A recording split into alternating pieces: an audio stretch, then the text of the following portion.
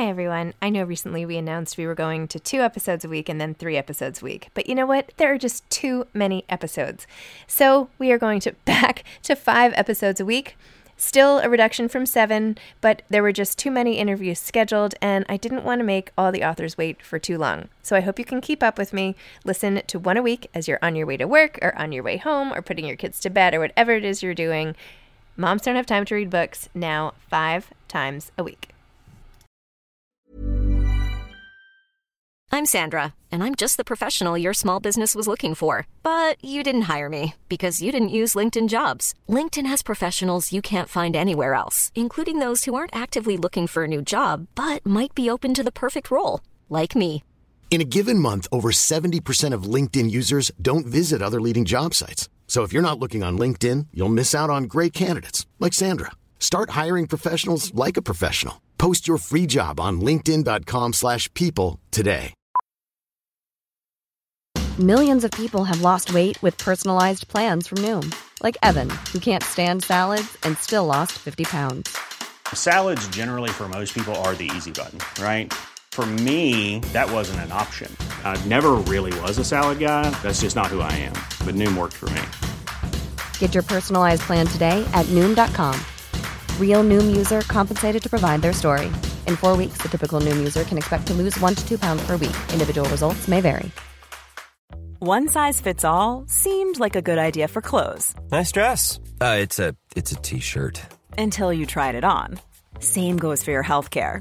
That's why United Healthcare offers a variety of flexible, budget-friendly coverage for medical, vision, dental, and more. So whether you're between jobs, coming off a parent's plan, or even missed open enrollment, you can find the plan that fits you best. Find out more about United Healthcare coverage at uh1.com. That's uh1.com.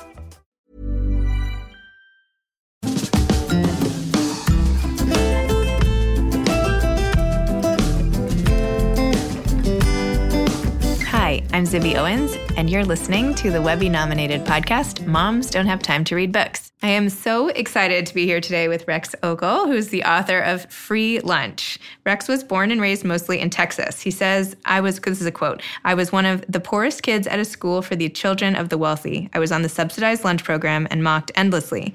This is my middle school experience, but I think it's an important story to tell." A former children's book editor in New York City, Rex and his partner now enjoy much nicer weather here in the Los Angeles area.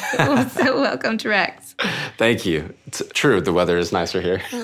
For sure. It's nicer here than pretty much anywhere. Yes, it's amazing. My kids and I and my husband loved your book. Like, I don't always say that. I mean, no, I shouldn't say that.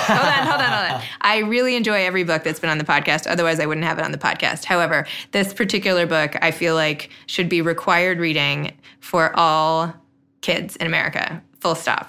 Like, really powerful and amazing. So I just wanted to say that from the start. Thank you very much.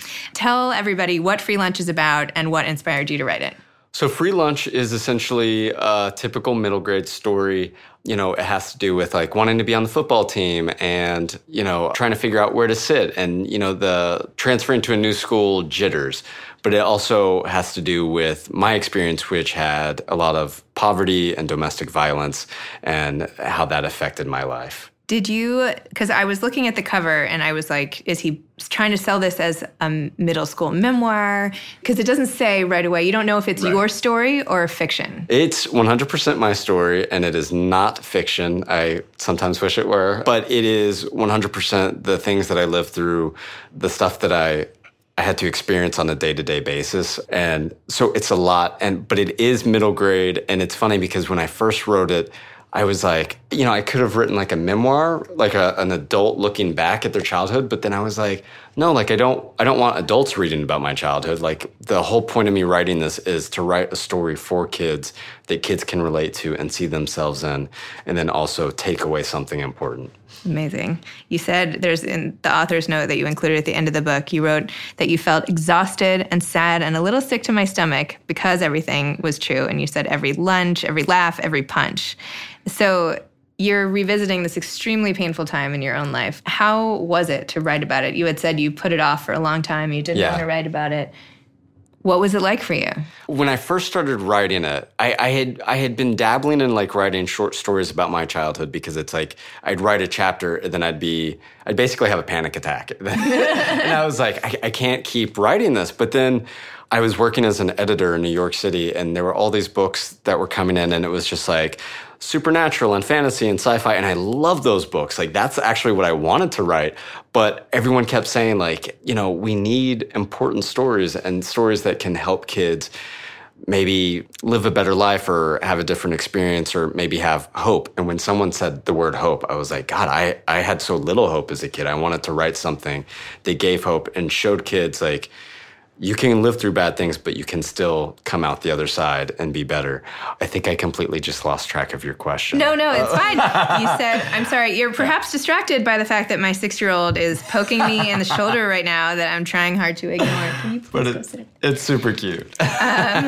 You wrote at the end of your author's note, per what you were just saying, if you are having a hard time, my advice is simple. Hang in there. Give it time. Life likes to surprise you when you least expect it, and stay strong. No matter how dire things seem, things can change. Until they do, no one can take away your ability to hope. Yes. Oh. And I mean, the reason that I wrote that is because I think as a kid, you know, I thought I was the only one suffering with all these horrible things. Like, I went to school and I saw all these kids just like, they come to school in their fancy cars and with like dressed really nicely. And I would come in my secondhand clothes, and it's like our car was old and beat up, and it was just like, I was embarrassed like constantly by my life. But there was some little part of me that was just like, it will get better, it will get better. And I don't think it gets better for everyone. I would love to say it gets better for everyone, but it doesn't. But I do believe, or at least I have to believe, that if you put in the work and if you really try to make yourself a better person and, I don't know, have empathy for others, I think that you can make the world a little bit of a better place a day at a time, and then that will also impact your life. And the way you were so empathetic with your mother at the scene, like towards the end of the book, where you were just like, this must be so hard for you. Despite everything she'd put you through, that you could see her struggle and sort of relate to that, and then you saw her open up a little, just a little, but enough. And I mean, it was so powerful. And the thing is like, I saw my mom suffering, not just in her own little ways, like struggling with money and not being able to pay the bills. And I think at the time it was, you know, middle school was like this big awakening for me. And, you know, as it is for most kids, but for me, it was also tacked on that, you know, I was like, I'm embarrassed, like I'm ashamed. I had all these feelings, but I never considered how it felt for her to not be able to put food on the table and to have to, you know, go to the grocery store and do welfare. And I was always, throughout the book, like, in 6th grade, it was like how it impacted me. But when I realized, oh God, like she must be suffering too. And not just that, but the domestic violence, of course, takes it to a whole other level. By writing about such a personal and painful experience, if there are kids out there who read this, who are relating to this and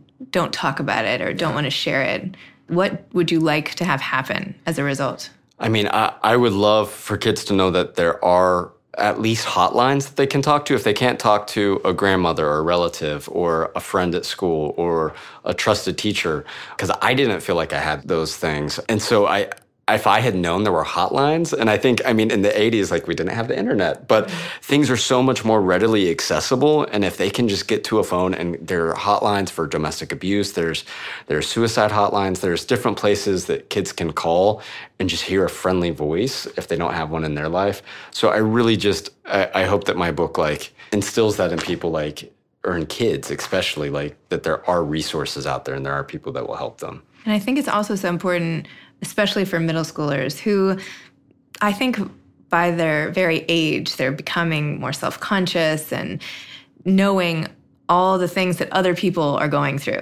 Yeah. Right? It's not just about their things. Yeah. Like you're embarrassed about the things you were embarrassed about. Somebody sitting over there is embarrassed about something else, just like your friend at the end of the book. Right. Whose name I'm forgetting. Anyway. Well, I know his name in real life, so I always get confused with the fake names. Your best friend in the book who was like, you know, I'm embarrassed by these things and I'm ashamed to admit this. And every kid kind of has their thing. Yeah. And seeing like, well, look at all the things going on. Like, you don't know what goes on in people's families. You really have to be so respectful of everybody and just, I don't know. Yeah. It's just such a good lesson. Yes. Yeah. For the more self-centered times of life, I guess is what. Yeah. And a good lesson for grown-ups, too. I mean, this is not just for kids. Your story is like a universal message, really. I mean, yeah. It's funny because I wrote it, I think I started writing it 5 years ago, and it's like I'd write a few chapters and I would get really depressed because I was like reliving this stuff, and I was like having to go to therapy, like extra therapy, just because I was like, I just needed to cry and like to talk, and like, because you're like writing these things, it's like,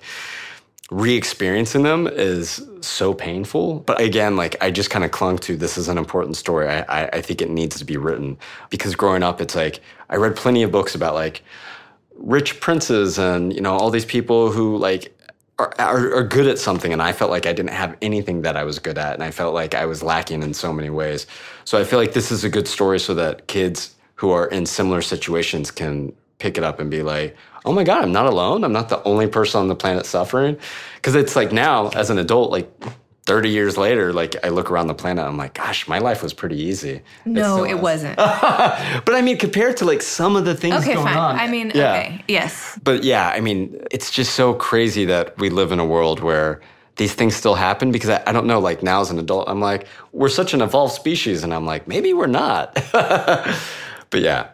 And I feel like you talk a lot in the book about how reading helped you as a child, even though your teacher made fun of you and didn't want you reading Stephen King in your class. But you always seem to be drawn to books. Yes. Tell me about how books helped you. I love books. I don't know what it was. I just remember, you know, when my parents split when I was 5, I had a stack of Dr. Seuss books, and I went back to them over and over and over again.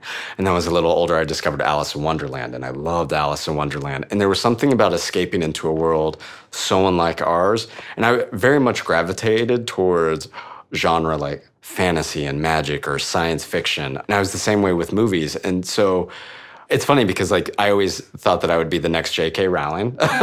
Fingers are still crossed on that one. But when I started writing nonfiction, it's just such a different experience. And as a kid, I don't think I gravitated towards that. I definitely wanted to escape reality.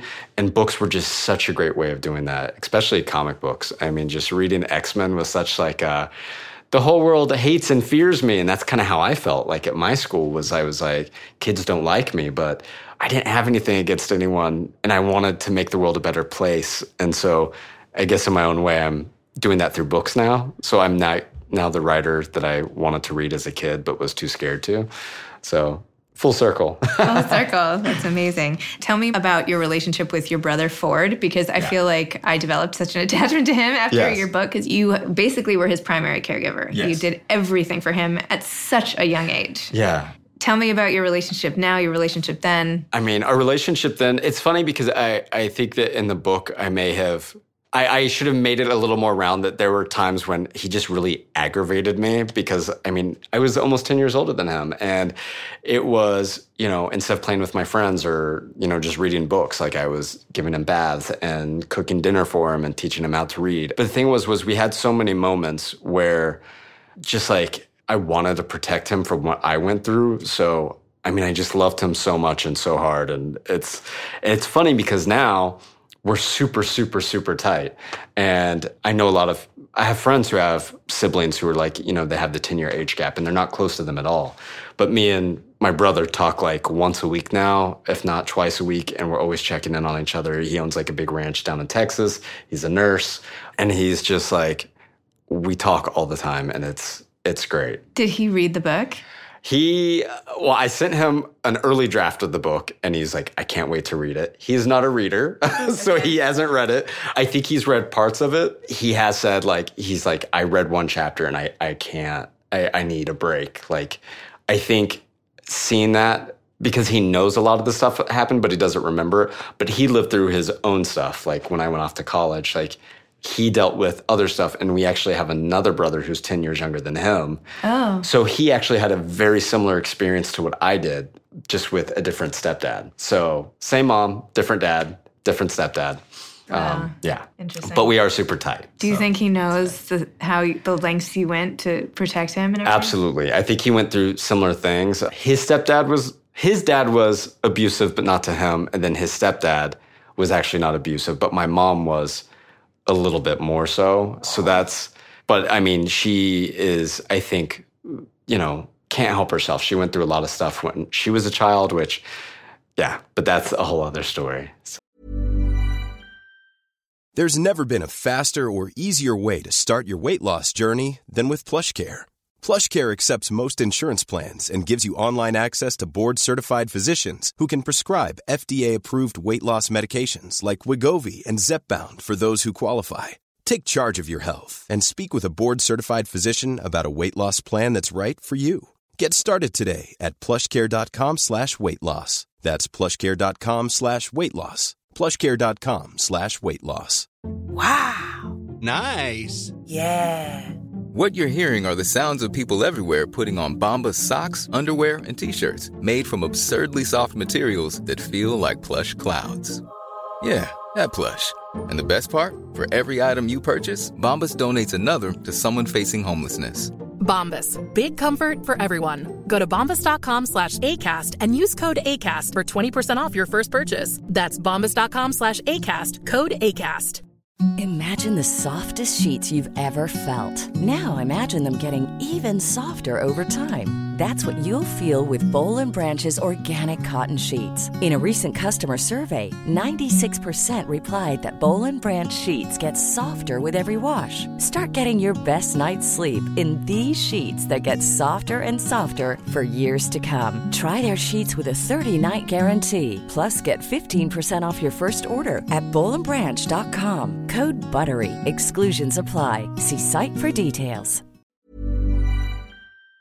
Oh, I'm like not going to let you leave. Yeah. I want to like sit you down after this and be like, I want to know everything. Yeah. Like after going through this book with you, I feel like, I don't know, you just, you know, I feel like I like care so much about you and yet I just met you. Well, thank you very much. So you also wrote, so I was like Googling to research anything new, and I read your really heartbreaking essay on HuffPost, which you called "The Day My Dad Kicked Me Out for Being Gay Changed My Life Forever." And you talk about literally being kicked out of the house, being homeless, not having any place to go, and finally calling your abuela, who's sort of this shining light in free lunch and now in obviously your life. And she basically saved you. Yes. So tell me a little about that heart-wrenching experience. I mean, let me just put you through all your misery again.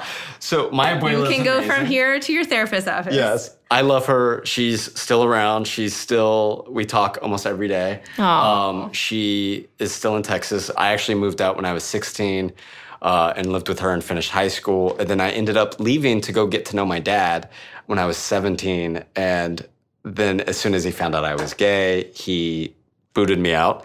He did say I had a choice in his defense, which was if I wanted to stay, I could go to church and therapy and lead a heterosexual lifestyle. And after living with my mom and having to deal with so many things, I was like, you know what? I can't have another person telling me what to do. So I will opt out. And so I went to New Orleans and then lived on the streets. And that was a whole other difficult part of my life.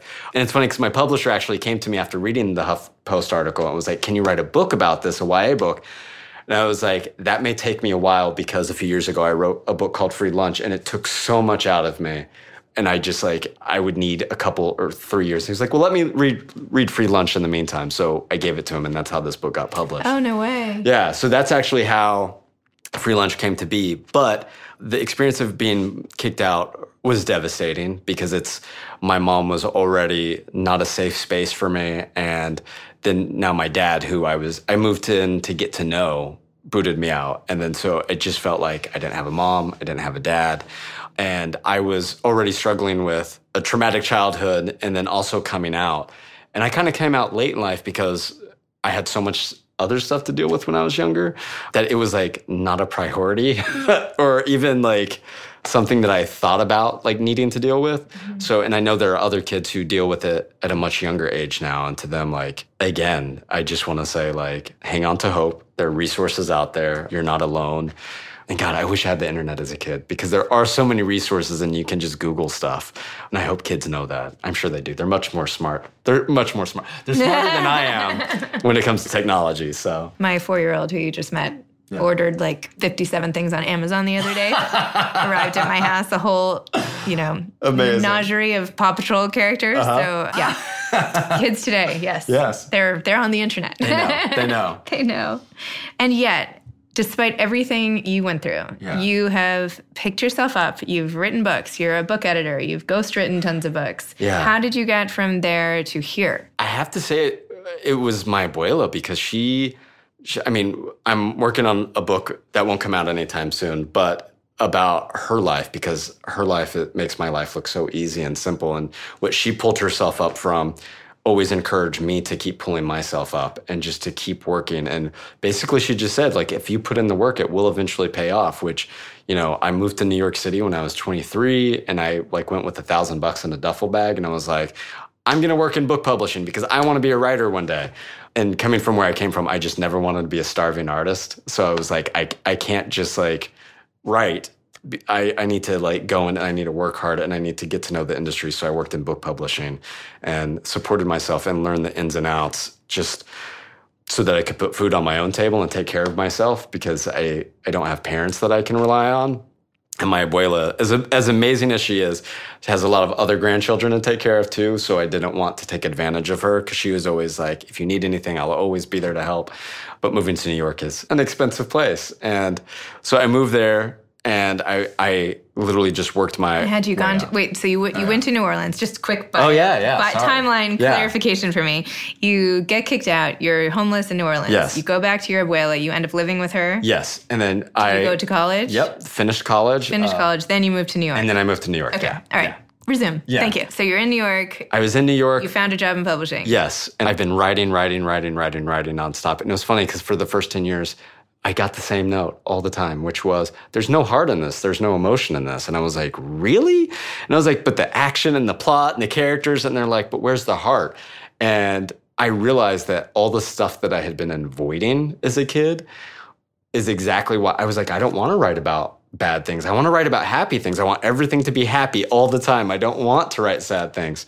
And then that's when I was like, you know what? Maybe I should try. Maybe I should just confront what I've been avoiding since I left. And that's how Free Lunch was born, was I started writing. I was like, I guess I just went full tilt. I was like, I guess I'm just going to write the most painful parts. Oh. Well, you do what everybody says to do, right? Right. Go right there. Yeah. I mean, but it's obviously not easy. Yeah. And then now you've moved out here to LA. Yes. Are you still working in book publishing, or you're writing full-time? Nope, I'm writing full-time. I love it. I'm so happy. It's really great, because this is what I've wanted to do since I was a kid, was just be a writer. And I never thought, it's one of those things where it's like, I just never thought I'd be able to do it. I'd always thought I'd need to have a job. But now it's like, I'm just so happy to be writing, because as a kid, I always wanted to escape reality, and now I'm helping other kids to escape reality. Not, maybe escape is the wrong word. I don't want it to sound so like, oh, reality is the worst place ever. No, reading is an escape. Yes. It's an emotional escape, release, shift in mindset. Yes. But it's also something that I think that books taught me so much, because I didn't have parents who gave me a good example, but I learned a lot of great examples on how to treat other people through books. Librarians saved my life, essentially, because I was at the library every Saturday morning, and I would stay there all day with Shelby. I'd read books, he'd take naps, and librarians would just be like, they loved me because I was there all the time, and they would always recommend books, and I was always reading up. Yeah, and it was just great. And so now you've done a lot of books under a pseudonym. Yes. Why is that? And is that what you're doing when I was a book editor, it was always, they said that I could write, just not under my own name, because it would be a conflict of interest maybe to be like Rex Ogle, the editor, but also Rex Ogle, the writer. And also a lot of the stuff I was working on is 8x8s for Lego Star Wars. Those are all fun books, but it's nothing that is going to change the world.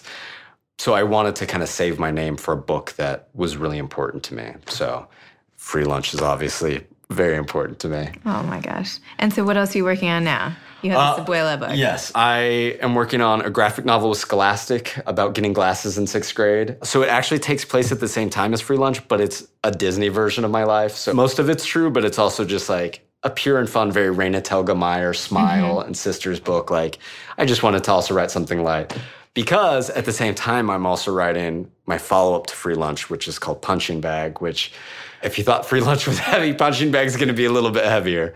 But the thing is after I wrote Free Lunch, I was like, I think it's important to talk about these things. And I think I mean, I don't know about, I cannot speak to myself, but I mean, I can only speak for myself. But growing up, I thought I was the only kid with violence at home. And I think now it's like I read statistics and they blow my mind, because I was like, that's not possibly true. There can't be this many people living with violence in their lives. And so, yeah, I'm working on something that's more focused on domestic violence and self-harm and depression, and essentially like pulling yourself out of that, because I think that mental health is such an important topic. I mean, I've been in therapy for the last 15 years trying to get to a better headspace after the things that I lived through.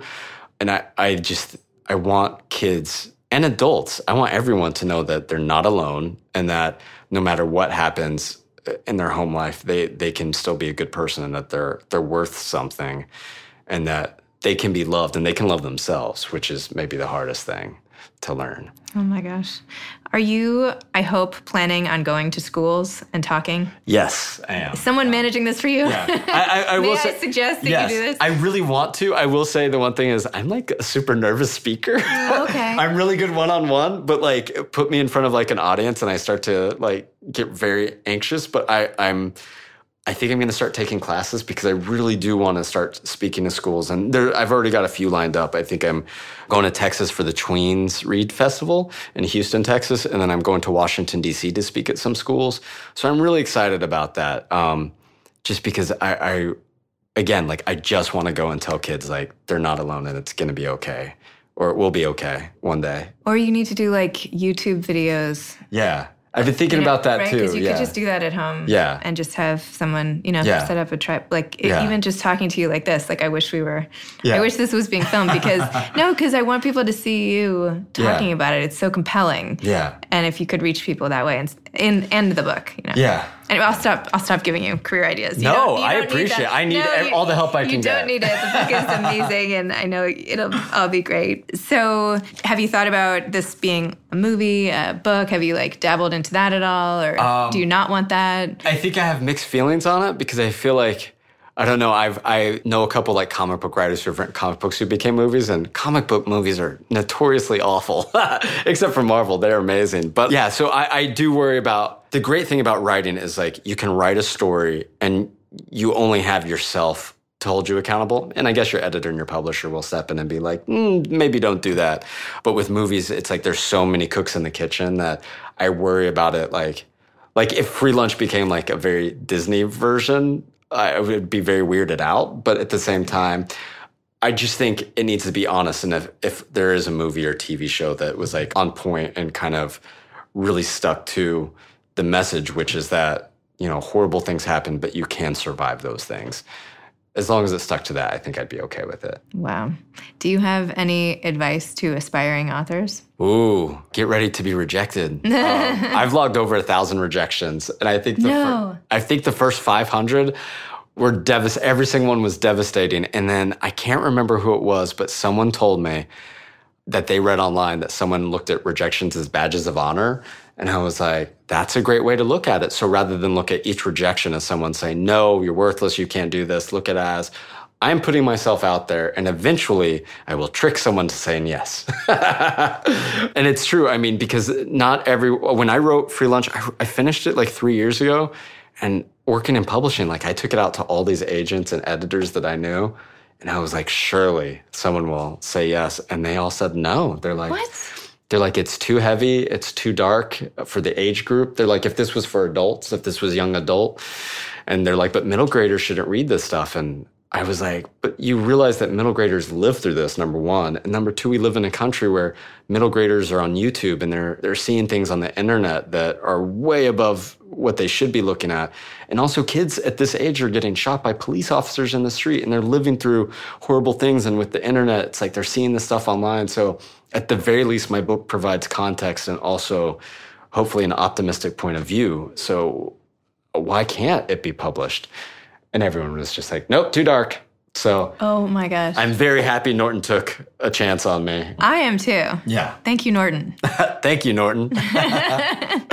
Well, thank you, seriously. I know it wasn't easy to go through, relive all of that stuff and write it, but as a reader, for me, for all the kids. I mean, I know you say it's like dark even for the age group. I'm telling you, my little kids, like the way you write is so captivating. I don't know.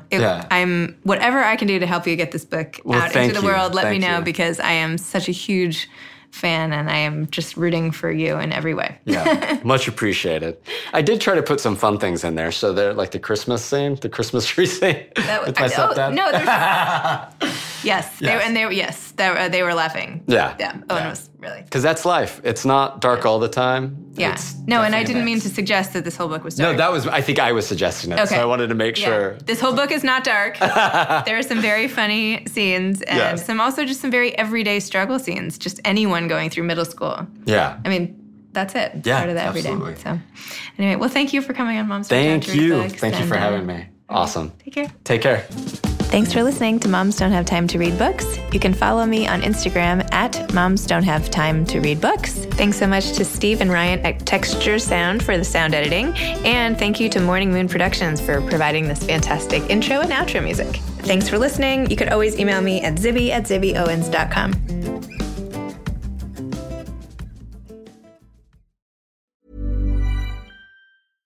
Imagine the softest sheets you've ever felt. Now imagine them getting even softer over time. That's what you'll feel with Boll & Branch's organic cotton sheets. In a recent customer survey, 96% replied that Boll & Branch sheets get softer with every wash. Start getting your best night's sleep in these sheets that get softer and softer for years to come. Try their sheets with a 30-night guarantee. Plus, get 15% off your first order at bollandbranch.com. Code BUTTERY. Exclusions apply. See site for details. Even when we're on a budget, we still deserve nice things. Quince is a place to scoop up stunning high-end goods for 50 to 80% less than similar brands. They have buttery soft cashmere sweaters starting at $50, luxurious Italian leather bags, and so much more. Plus, Quince only works with factories that use safe, ethical, and responsible manufacturing. Get the high-end goods you'll love without the high price tag with Quince. Go to quince.com/style for free shipping and 365-day returns.